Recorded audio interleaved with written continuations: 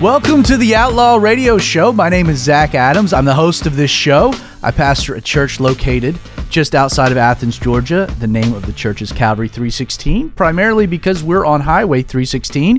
If you're a local, check us out. Our website is calvary316.tv. Our service is at 10:30. If you want to swing by, would love for you to be my guest.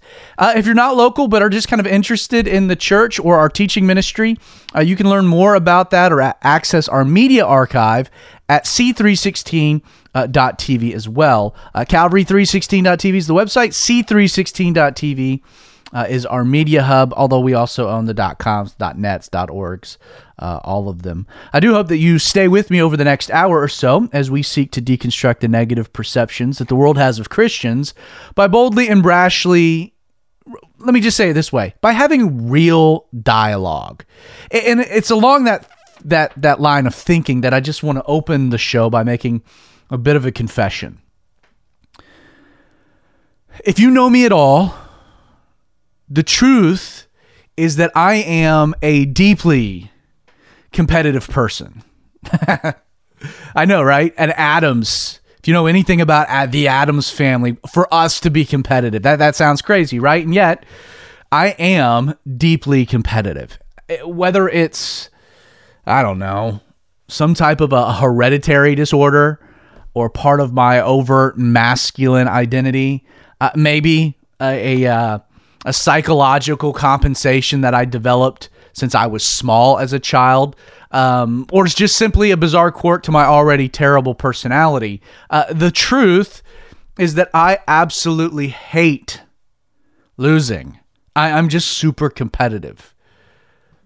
And I want you to know that, and just confession, me and you, the audience, I know that's not a good thing at all. You know, I am so competitive, and this is not an exaggeration, that I quit playing golf for a decade for one reason. The very moment my two younger brothers started hitting the golf ball further than me, I just couldn't take it anymore.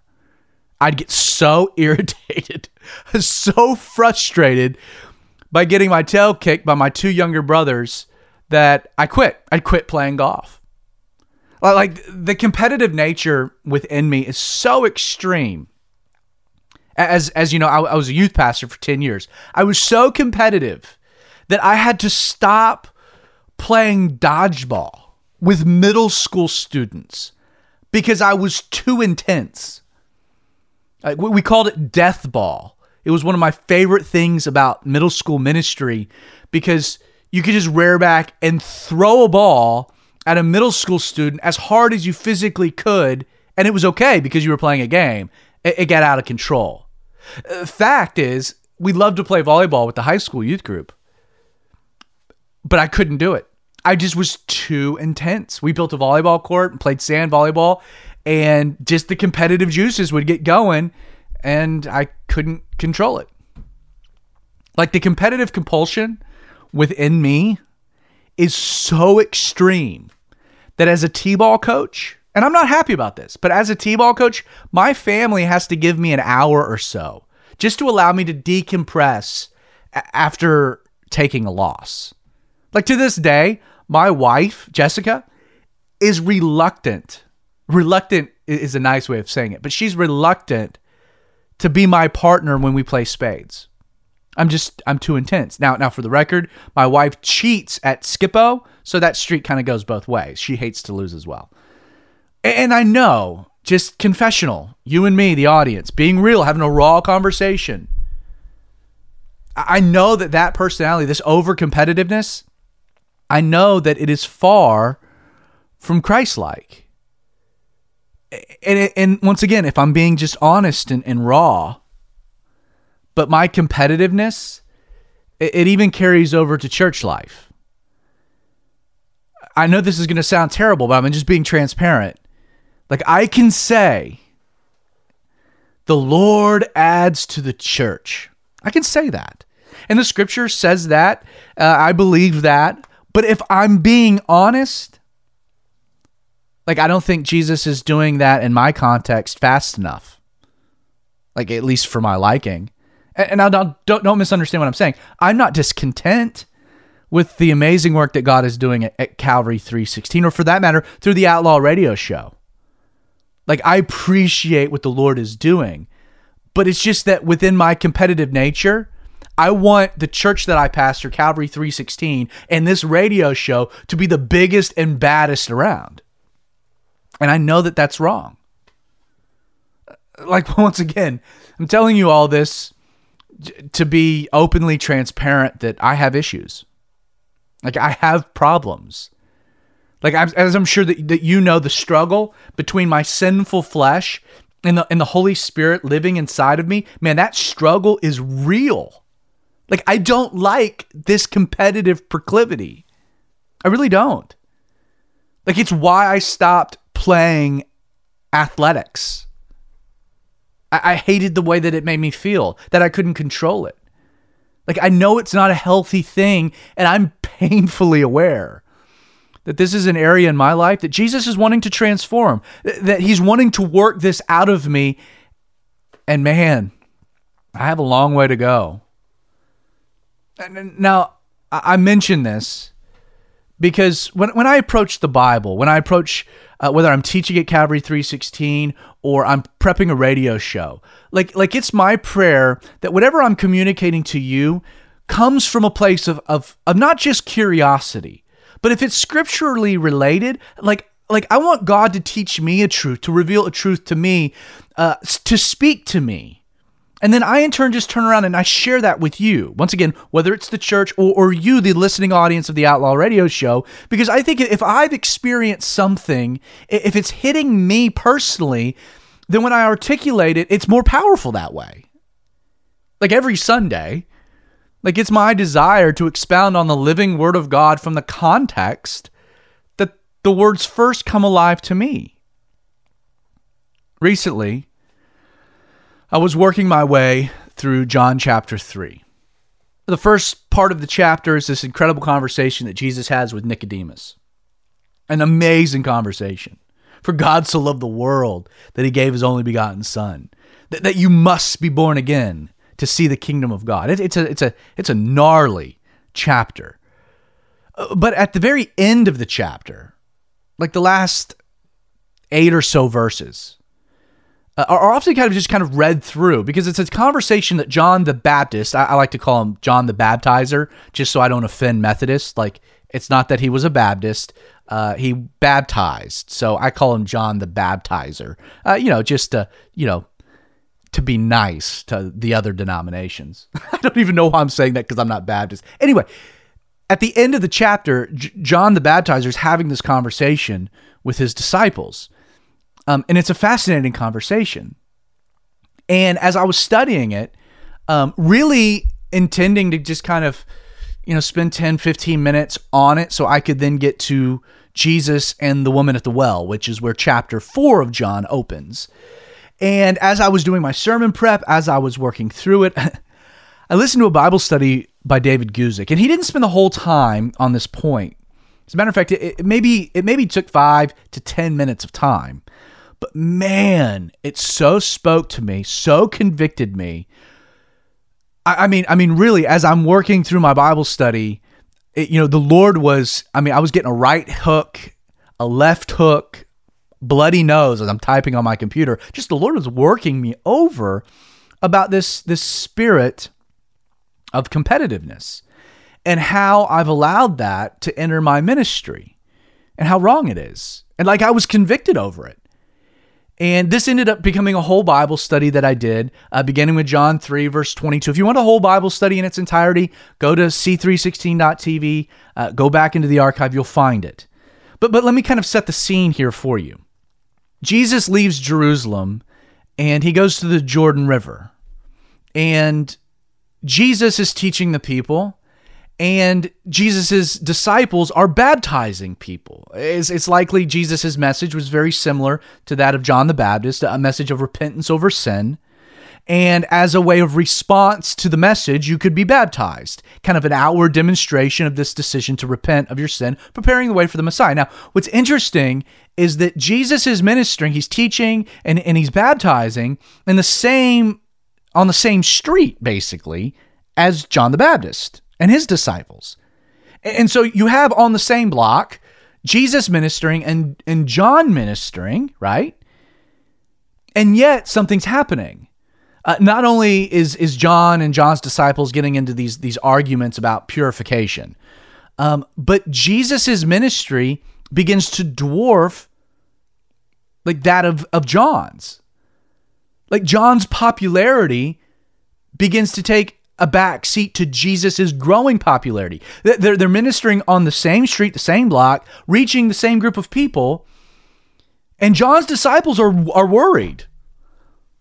Like as a matter of fact, they come to him at the end of the chapter and they're like, "Rabbi, this guy who is with you beyond the Jordan, whom you testified of, that he's the Christ. Like he's baptizing and all are coming to him. Jesus, we got a problem. Like this is not good. Like these developments, everybody, they're leaving us and they're going to Jesus. What's the deal with this?" And I love John's reaction. John 3 verse 27, this is what John said. He says, "A man can receive nothing unless it has been given to him from heaven. You yourselves bear me witness that I said I am not the Christ, but I have been sent before him. He who has the bridegroom is the bridegroom, but the friend of the bridegroom who stands and hears him rejoices greatly because of the bridegroom's voice. Therefore, this joy of mine is fulfilled. He must increase, but I must decrease." This is John's reaction to this news that all were coming to Jesus and his popularity was waning. Like it was true, right? I mean the facts on the ground. Jesus was now drawing larger crowds than John the Baptizer. And yet it doesn't bother John at all. Yeah, his disciples. His disciples fall into this trap, right? Of a competitive spirit, but not so with John. And so in order to expand the perspective of these worried disciples, in the passage that I just read, John does something very important. He lists 5 reasons why competitiveness is stupid and why this dynamic didn't bother him at all. And in today's episode, I want to go through just kind of systematically these 5 reasons, the 5 things John lays out in verses 27 through 30 of John chapter 3. Now first, John wasn't bothered by this dynamic. Like he didn't fall into the trap of competitiveness. And here's why. John knew, and we so lose sight of this, but John knew that all ministry, like every ministry opportunity that you're given, is just that. It's given. All ministry is a gift from God. Like in John 3 verse 27, I'll read it again. John says, a man can receive nothing unless it has been given to him from heaven. You see, John rightly rightly understood something that so many forget when it comes to ministry. And that's the fact that John wasn't owed anything. He wasn't owed a thing. Like John clearly recognized that his ministry of preparing the way for Jesus had been given to him. John's declining influence, it wasn't an affront to his pride or his sense of self-worth, because he knew he hadn't earned his ministry, nor did he deserve it. It wasn't something that he had built for himself from the ground up and therefore possessed or owned. John hadn't created the opportunity for himself. Instead, in an act of grace, it was God who decided to include John in his work. The opportunity was something John had been given from heaven and something he had received. We're going to pick up this thought. We're going to build upon it. Don't go anywhere. There'll be more here on the Outlaw Radio Show. Hi, my name is David Guzik, and I'm a friend of Zach and the entire team at Outlaw Radio. One of the things I like most about Outlaw Radio is Zach's desire to challenge Christians to think critically, ask relevant questions, and then pursue answers on their own. The sad reality is too many Christians don't know what they believe, yet alone why they believe what they do. This is why, in addition to Outlaw Radio tackling the tough topics you might not hear at church on Sundays, their desire is to equip, inspire, and challenge you to dig into God's Word and wrestle with these complex topics on your own. To help you in this process, Zach wanted me to let you all know of 2 free resources essential for any serious Bible student. Aside from my full Bible commentary available at EnduringWord.com, the resources you can access at BlueLetterBible.org will truly transform the way you study the Bible. Aside from their treasure trove of free commentaries, BlueLetterBible.org also has an incredible word search function, making it easy to dive into the original languages behind a biblical text. So if you want to dig deeper into your study of Scripture, check out EnduringWord.com as well as BlueLetterBible.org. Welcome back to the Outlaw Radio Show. As I mentioned in our opening block, I'm a deeply competitive person, and I don't like it. Like, I know it's not Christ-like. I know it's not a good thing. And sadly, it's carried over into my ministry, my church ministry and the radio ministry. This desire, this competitive desire to be the best, it's so frustrating. And it's not what the Lord wants in me. And I was working through a passage of Scripture for a sermon at Calvary 316. I listened to a Bible study given by David Guzik. And man, the Lord just worked me over. I'm not kidding. Just worked me up and down about this competitiveness. And just for some backstory, John and Jesus are ministering in the same part of the Jordan, the end of John chapter 3. John the Baptizer and Jesus. And it's during this season of ministry that Jesus' popularity begins to dwarf that of John. People start leaving John to go follow Jesus, and John's disciples are kind of freaked out about it. And they come to him, they're like everyone's going to Jesus, and that means that they're leaving us, and this is not good. And John, he addresses this. He deals with this. He unpacks this. He lists 5 things why this competitiveness was silly and why it didn't bother him. And the first point, which we kind of began to build upon and we'll pick up, is that John wasn't bothered because he knew all ministry was a gift from God. He says a man can receive nothing unless it has been given to him from heaven. The truth is that John knew that he wasn't owed anything, that it was only like the ministry in front of him, he was only included in it by God because of grace. Like, he didn't earn the right. He didn't deserve the right. He had no claim to argue if God decided to change the ministry. Since God owned the work, John knew God could do whatever he wanted to with it.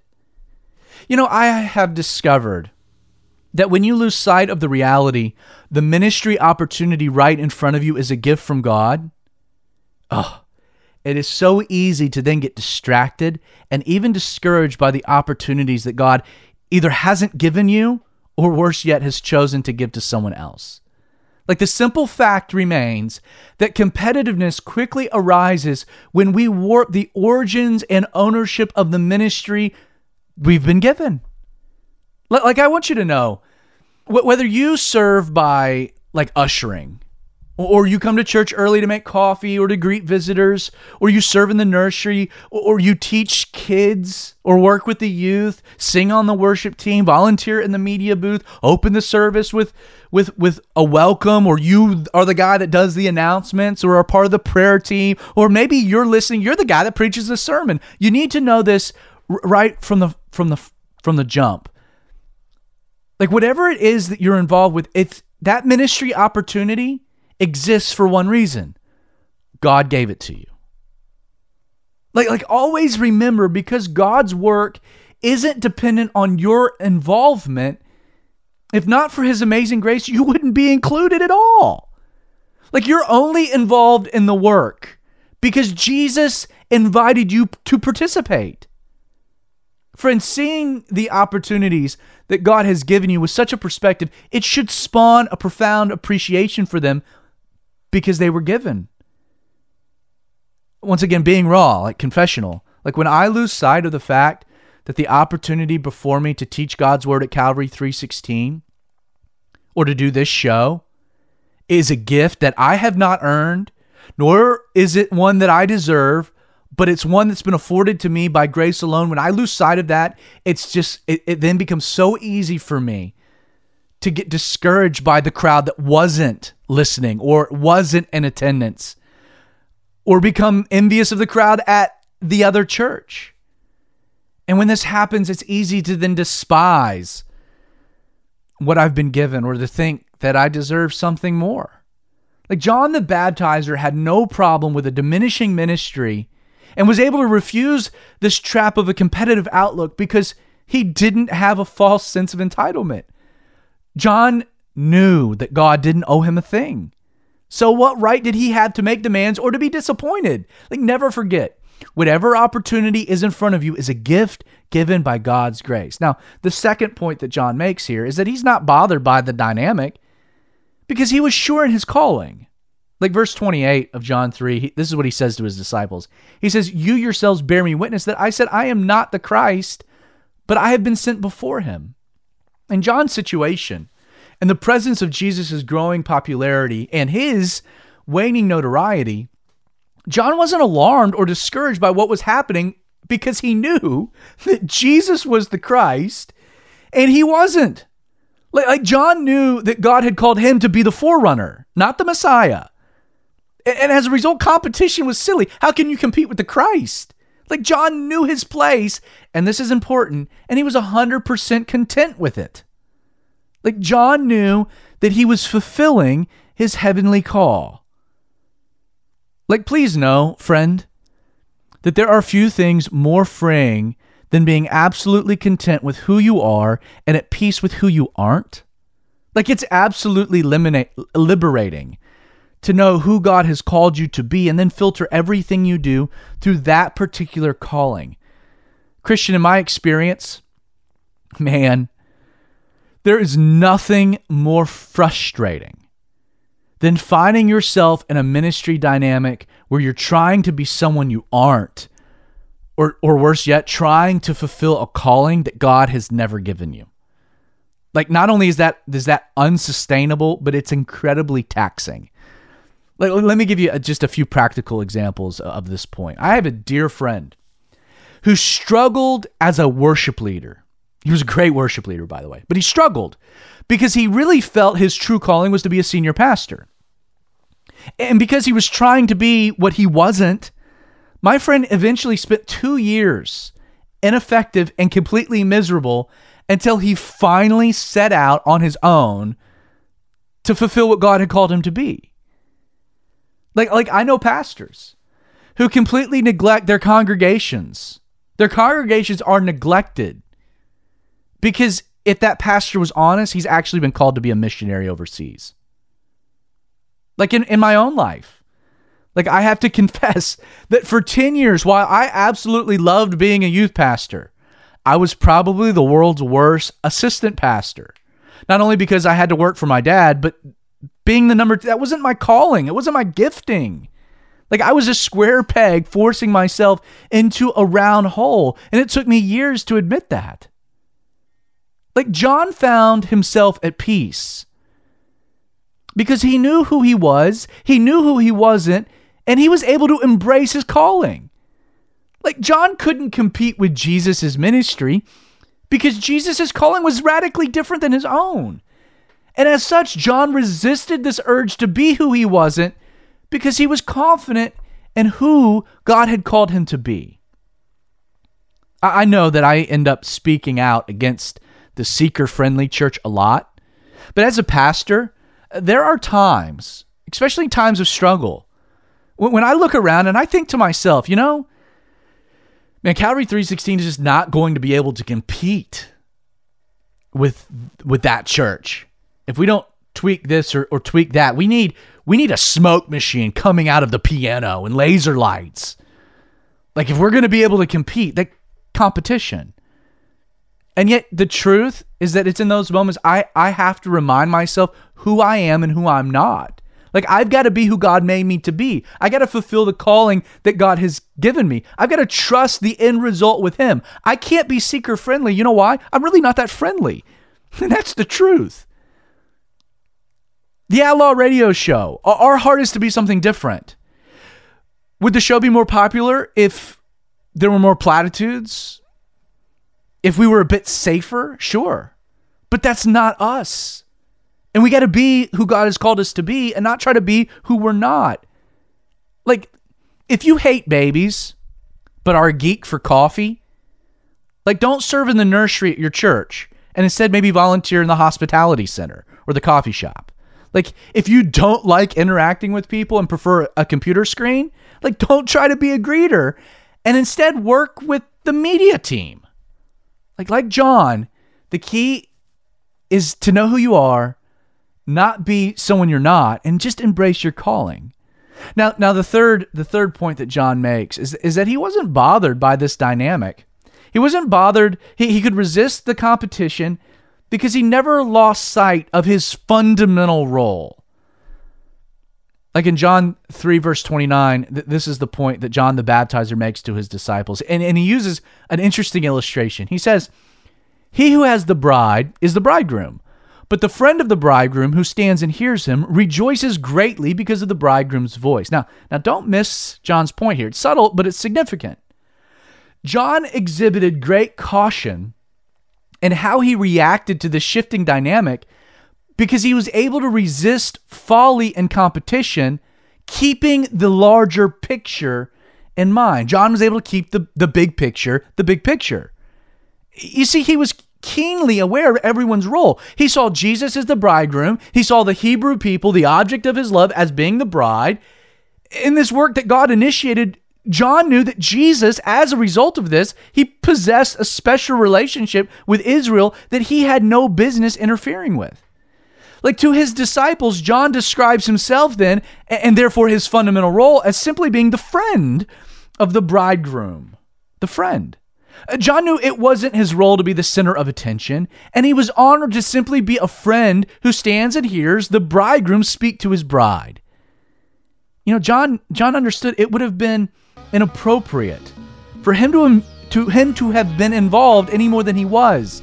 Jesus was to be the focal point. John only existed to play a supporting role. And when we come back from this break, I'm going to kind of apply that as a pastor before speaking to it more universally. I love the way Pastor Zach is brutally honest on the Outlaw Radio Show. Today he's talking about competition, how that's rooted in pride, and how that affects family and ministry and all sorts of other things. I hope you'll stay with us as Pastor Zach continues to dive into this subject right here on the Outlaw Radio Show.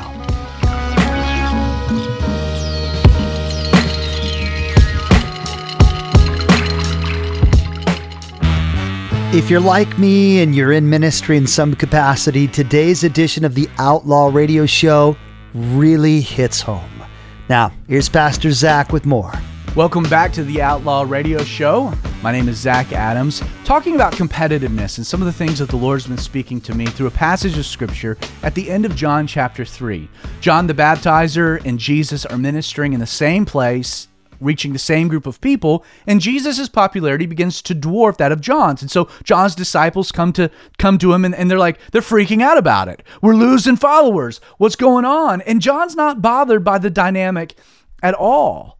Now the point that we kind of left off in our last block is that John wasn't bothered by Jesus' increased popularity because he understood his role. Jesus was the bridegroom. The people of Israel were the bride. John was just the friend. And it was that perspective that allowed John to keep the main thing. Jesus and his relationship with the bride, that was to be the center of attention. John was just playing a supporting role. Now let me speak kind of from a personal pastoral angle and way of application before I get to a more universal, application of this idea. Like, understand that there is nothing more dangerous in the life of a pastor than when he forgets he's simply the friend of the bridegroom. Like, beyond the reality that a pastor doesn't own the ministry because it's a gift given by God. We talked about that earlier in the show. But Jesus is presented as the groom, and the church is his bride, not mine or a pastor. And the sad truth is that pastors find themselves in grave trouble when they end up having an affair with the church. And I mean it the way it comes across. Instead of the focus of that man's attention being centered on his own family, what happens over time is that the church begins to consume his time, energy, love, and even his passion. Not only does this end up his cheating, leaving a wife at home that feels neglected, but you know what ends up taking place? His kids hate the church for one reason. It's his mistress, their dad's mistress. And I could go off and do a whole show on this point, but this really is the reason that so many pastors' kids end up rejecting the church as soon as they're able. As soon as they're given the opportunity, they're out. Like, they hate the church because it took their dad away from the home and became a source of pain for their mother. I am a PK, and I am so thankful that my dad never cheated on my mom with Calvary Chapel Stone Mountain. The other danger behind such a dynamic is that the other woman the pastor's having an affair with is not a single lady. Like, she happens to be married. Not only then is the pastor neglecting his own wife at home, but he's flirting, he's hitting on the bride of Christ. And like any husband, Jesus doesn't react very well to this. As the pastor of Calvary 316, like it's paramount that I always remember the church is not mine, but that I'm married to Jessica, not the church. Like, Jesus is the groom, and he possesses a special relationship with the people that come to our church. Like John, I'm just the friend of the bridegroom, entrusted with an important but limited role, and heaven forbid Jesus ever catches me flirting around with my wife. Now, I know that is more of an application for pastors, but let me apply this principle of understanding your role being important, and more of a universal concept, like how it applies to all of us. Like never forget, as a Christian, you've been given roles by God that you've been charged to fill. Like, if you're a husband, your role is to love your wife as Christ loves the church. Now, that doesn't mean you're to be Jesus in her life, but to reflect Jesus in the way that you love her. If you're a parent, your role as a mom or a dad in the life of your child is to illustrate for them the person of God. Your job is not to be God in their life, but to demonstrate either God's feminine tenderness, the Shaddai, or his masculine strength, the El Shaddai. Like, your child is to learn about God's love and his amazing grace through the interactions they have with you. That's your role as a parent. But beyond all that, as just Christians, like, there should never be a competitiveness among us, because we all share the same responsibility. Our role on this earth is to be salt and light. Our role until we're called home is to be a witness, servants of the King, ambassadors of heaven. We aren't called to be Jesus, but we are called to reflect Jesus' light into the darkness. Like, never forget, friend, how all this ends up, like how you're evaluated in the end. You're either going to hear Jesus say, "Depart, because I never knew you," and that ends badly, or you want to hear him say, "Well done, good and faithful servant." You see, since the ministry is not ours, like, it's a gift from God, right? Never forget the results of the ministry aren't credited to you either. Like, you're going to be judged in heaven on your faithfulness, not your accomplishments. John was fine with a diminishing ministry because, all things considered, he knew his role as the friend was to be out of the way so that the groom and his bride could be the center of attention. He was just a bystander, and as long as Jesus was the focal point, he was content with the role that he had been given. Fourthly, John wasn't bothered by this dynamic because his joy was based in the right thing. In John 3:29, this is what he says to his disciples: "The friend of the bridegroom who stands and hears him rejoices greatly because of the bridegroom's voice. Therefore, this joy of mine is fulfilled." John's disciples were discouraged because they were losing the crowd to Jesus. The irony is, it was that very dynamic that filled John with so much joy. Like, he was ecstatic about it. You see, John's joy was not deterred, but was instead fulfilled because he knew his opportunities were a gift from God. He was content and at peace with his calling. He kept his heavenly role in perspective, but more than anything, he loved seeing Jesus exalted. One pastor I listened to, he said this concerning John's reaction: John lost his congregation to Jesus, and he was happy about it. Like, speaking candidly, a confession between you and I, As a pastor, I struggle with depression related to the ministry. Truth be told, most every pastor does. It's called the Monday blues. Like church life, ministry, it can be an emotional roller coaster. Like a packed house on Sunday morning, man, and I drive home feeling euphoric. A light crowd, and I drive home depressed, wondering what in the world am I doing with my life?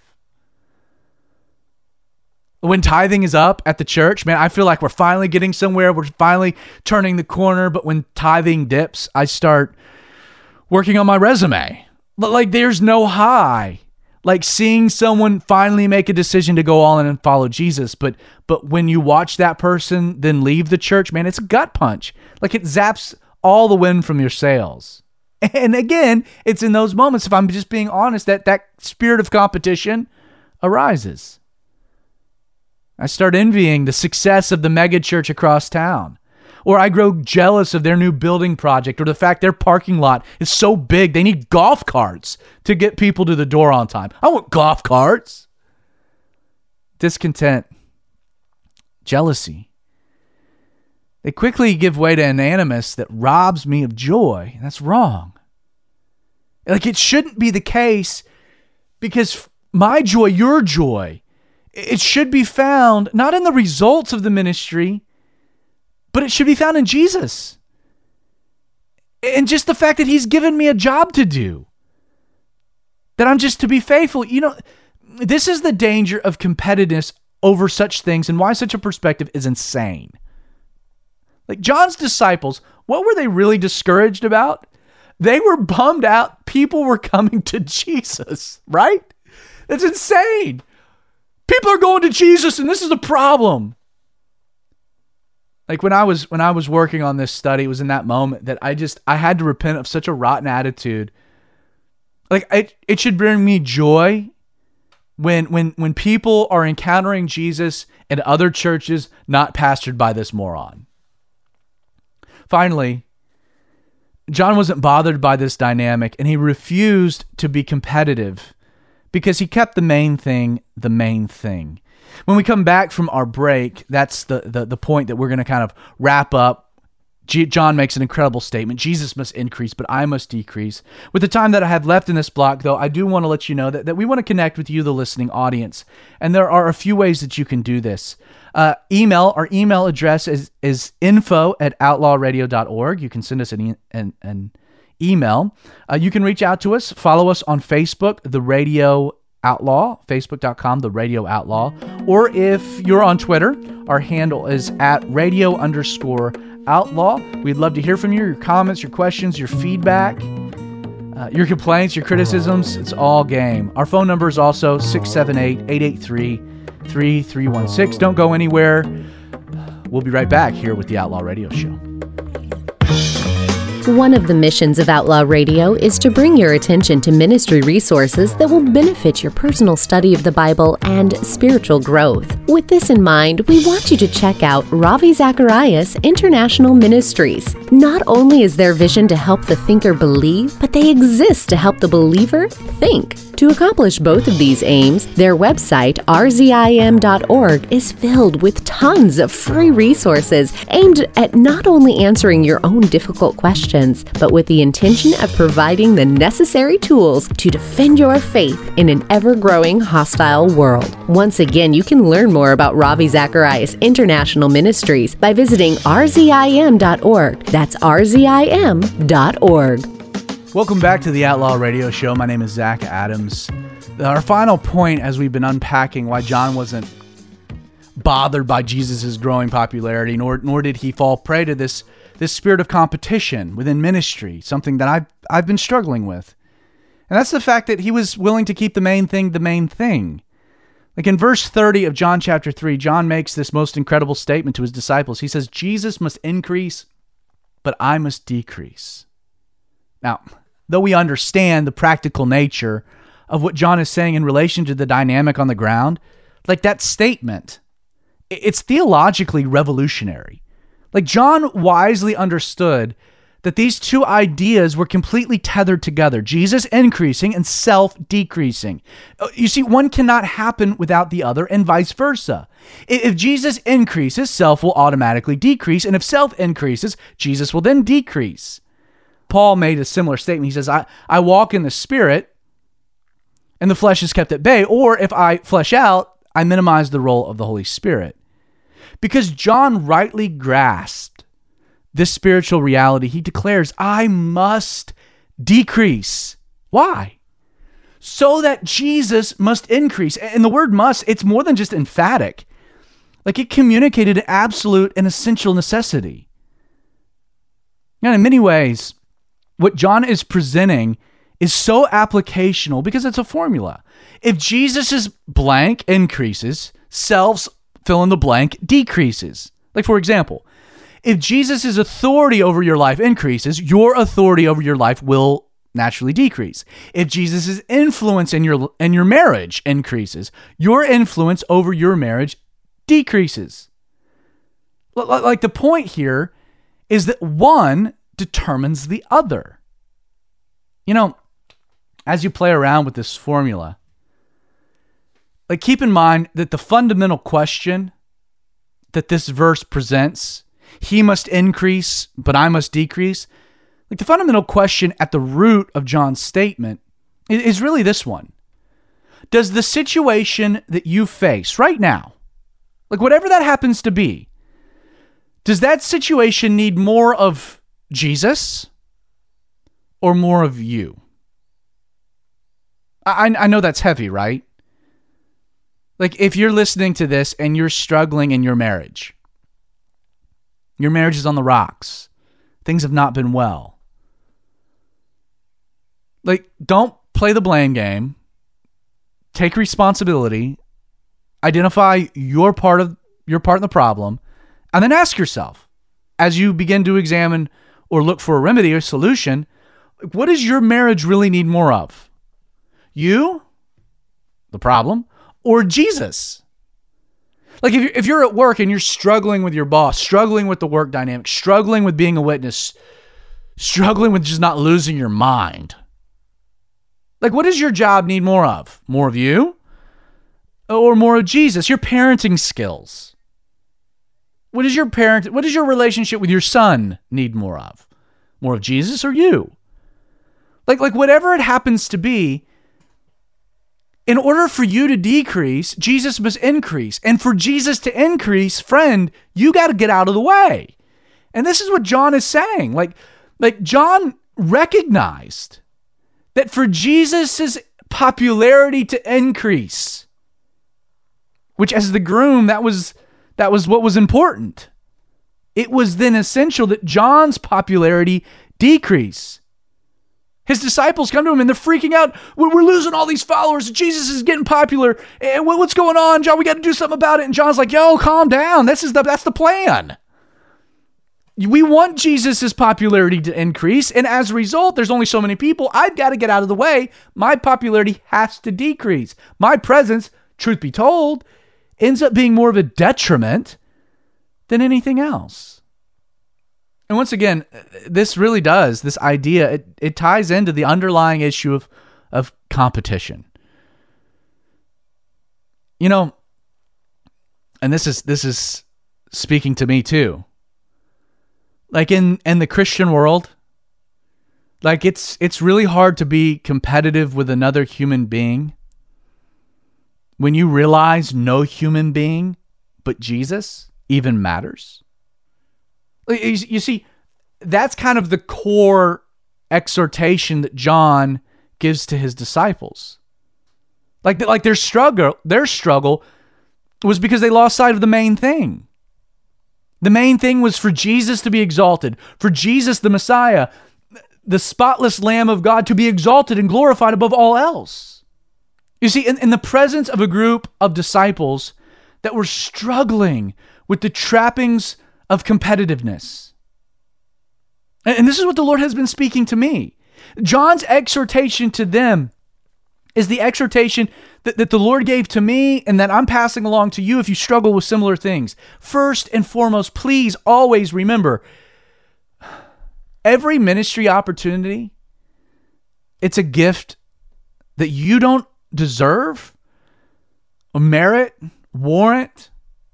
Like every ministry opportunity in front of you is just a gift that is given because God loves you and he wants to include you. It's a gift from God.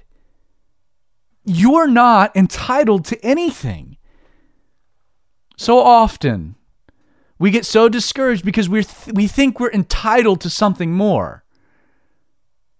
Like I had a friend rebuke me once when I was complaining, and he said, Zach, do you really want the basis of your relationship with God to be on what you deserve? Like, is that the game you want to play? No, man. Heaven forbid, right? Because what do I deserve? I deserve separation. I deserve hell and torment. I don't deserve anything good. I'm not entitled to anything. You see, the other thing is that you've got to be content with who God made you. You got to be content with who he didn't make you. And you got to be at peace in your unique calling. Like, don't try to be a square peg in a round hole. If God has called you and equipped you for such a thing, be comfortable with that. Like, I am not an evangelist. I see churches where, man, hundreds of people are getting saved and there's 50 baptisms every Sunday. And I'm like, why not me? Well, that's my calling. Like, my call is really for Christians to teach and to equip, to expound on God's word. Yeah, there's an element of evangelism that kind of happens almost on accident, but I'm not an evangelist. That's not my gifting. It's like the old adage, does a tree, when it falls in the forest, if no one's there to hear it, does it make a sound? I feel that way with my own altar calls. Like, it's just not, it's awkward for me. I'm a pastor teacher, and I've got to be okay with that. And I also can never forget what my heavenly role is. Like, when it's all said and done, I want to hear, well done, good and faithful servant. Being a servant, it doesn't matter the result. It matters the process. Like, I will be evaluated by being faithful, not on my accomplishments. And aside from that, aside from the church or whatever ministry, I'm going to be evaluated on, was I a faithful husband? Was I a faithful father? Before being a pastor or anything else. Like, we've always got to remember that. And then we always need to know that seeing Jesus exalted should be the basis for our joy. When I see that church exploding at the seams and conversions increasing, like, instead of feeling bummed out that that's not my church, I should just check myself and glorify God. I'm so glad, Jesus, that you're being glorified in this community. And we always have to keep the main thing. Jesus must increase and we must get out of the way. Like the truth. And in light of my sin of falling into the trap of possessing this competitive spirit, what my community needs, what my wife needs, what my children need, the truth, they need a whole lot less of Zach Adams and a whole lot more of Jesus Christ. Can I get an amen? And it's the same with you, by the way. The competitiveness is based in flesh, pride, ego. It centers on that unholy trinity of me, myself, and I. The only remedy to this is that I must decrease so that Jesus can increase. Well, you've been listening to the Outlaw Radio Show. If you liked what you heard, I want to encourage you to do two things. We say this at the end of every show, and it's because it's important. First, contact your local station and just tell them you're thankful that they're carrying the Outlaw Radio Show in your area. Being a station manager, it's a thankless job. These guys are not making a lot of money. This is really a ministry opportunity. It's a gift that God has given them, and they're being faithful over.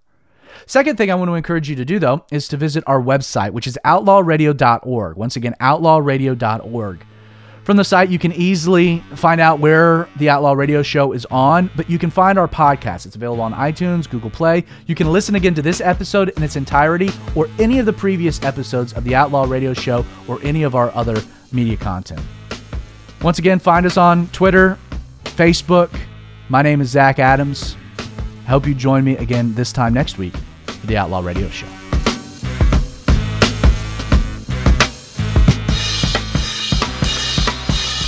You've been listening to the one and only Outlaw Radio Show with Zach Adams. As mentioned, if you like what you heard, be sure to connect with us on Facebook, follow us on Twitter, or check out our website by visiting outlawradio.org. To listen again to today's show, access our daily 2-minute broadcast, or full-length episodes, check out the Outlaw Radio Podcast, available on both iTunes and Google Play.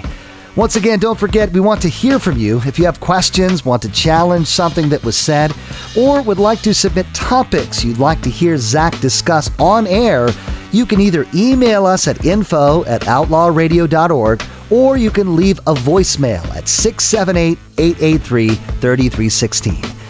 Finally, programs like Outlaw Radio are wonderful tools God can use to change lives. But as with any ministry, there are expenses involved. First, if you're not tithing to your local church, you need to do so.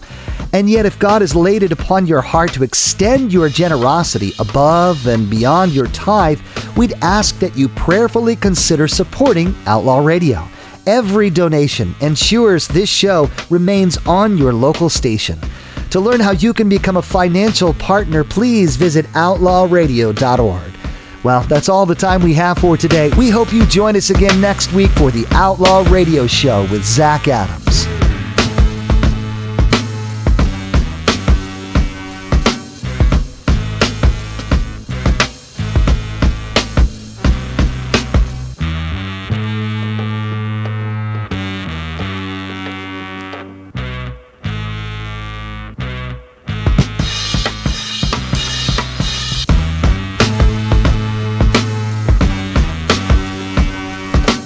Outlaw Radio is a ministry of Calvary 316 in partnership with His Productions.